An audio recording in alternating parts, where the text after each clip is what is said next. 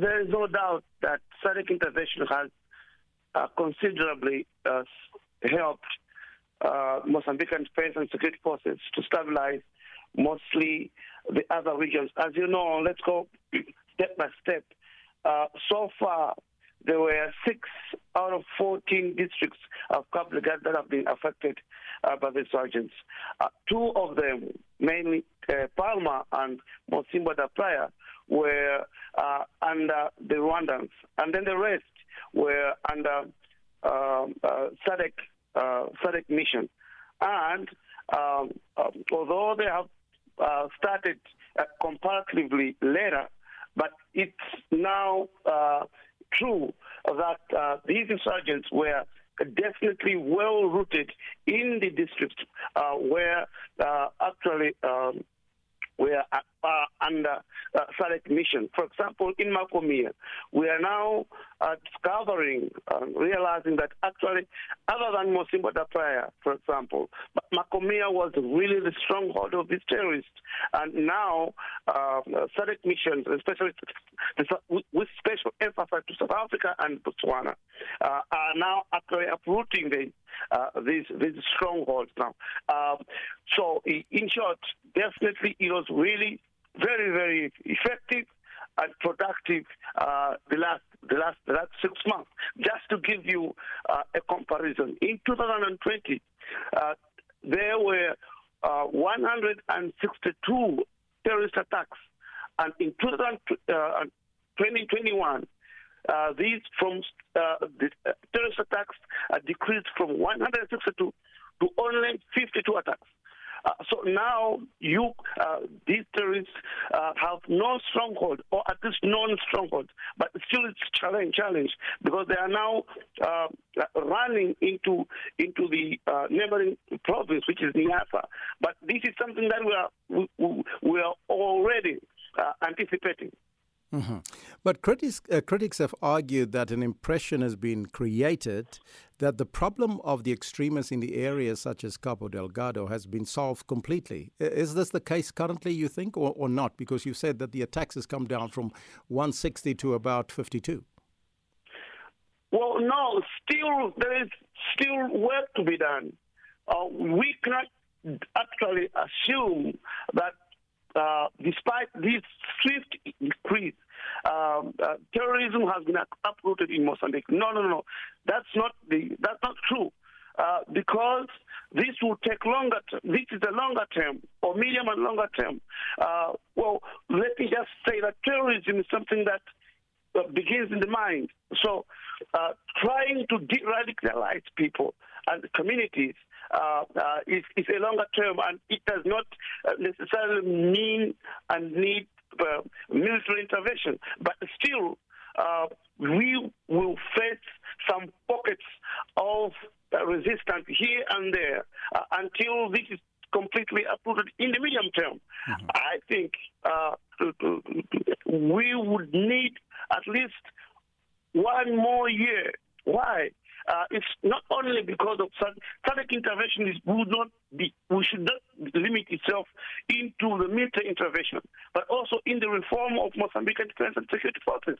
And this also means that Mozambican authorities work swiftly in upgrading its defense and security forces so that it replaces effectively the SADC mission or even the Rwandans when they are gone. Thousands of people have been displaced from their homes with the insurgents' attacks. Where are they now being sheltered, and are they receiving any form of support from both the local government and the international community? Most of them. Well, it's approximately 1 million people who have been displaced in these districts, but they are resettled in the southern Cabo Delgado, in western Niassa province, as well as in Nampula. So the safe zones where have been settled, or as you well mentioned, the government and its partners are supporting them in terms of humanitarian assistance. But now, for example, some of them have been prepared to go back to their districts, to their villages, because it seems safer now. For example, I can tell you that now in Musimwa, Praia, and Parma, for example, local communities with local defense and security forces as well as SADC and Rwandans are now engaged in cleaning public. Engaged in cleaning, for example, the public institutions, public buildings, are preparing even their safe returns of those who are displaced and scattered throughout the southern Cabo Delgado. But this, again, is a medium-term perspective, because you don't need to let people go back to their villages unless you are 100% sure that this it is safe to come back. And this also entails, for example, putting in place necessary and appropriate defense and security systems there. So that's why, for example, recently the government of Mozambique has decided to constitute the so-called independent battalions of police, which comprises of up to 130 police units equipped with state-of-the-art weapons to stay in those districts that are suspected to be prone to terrorist attacks. So this is something that is underway, and that's why I was saying that we would need, for example, more 12 months to let Mozambican authorities prepare themselves, both in training and equipment of defense and security forces, as well as, for example, preparing people to go back to those areas that were yes. Mr.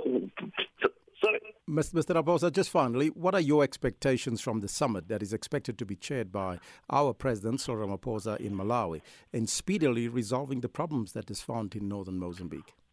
Well, definitely, this is a challenging one. I'm a bit confused here, because despite this swift progress and evidence that we need this SADC mission in Mozambique, some logistical problems are arising now. For example,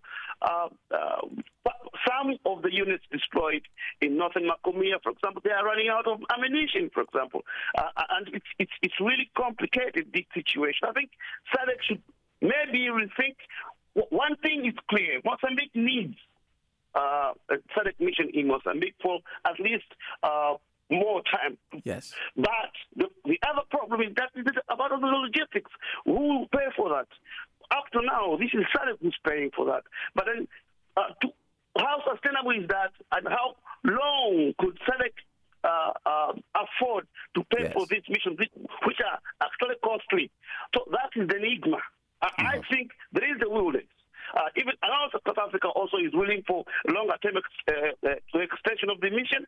But then other countries, are they able to do that? Yes. Are they able to contribute to that? Right. So this is the enigma.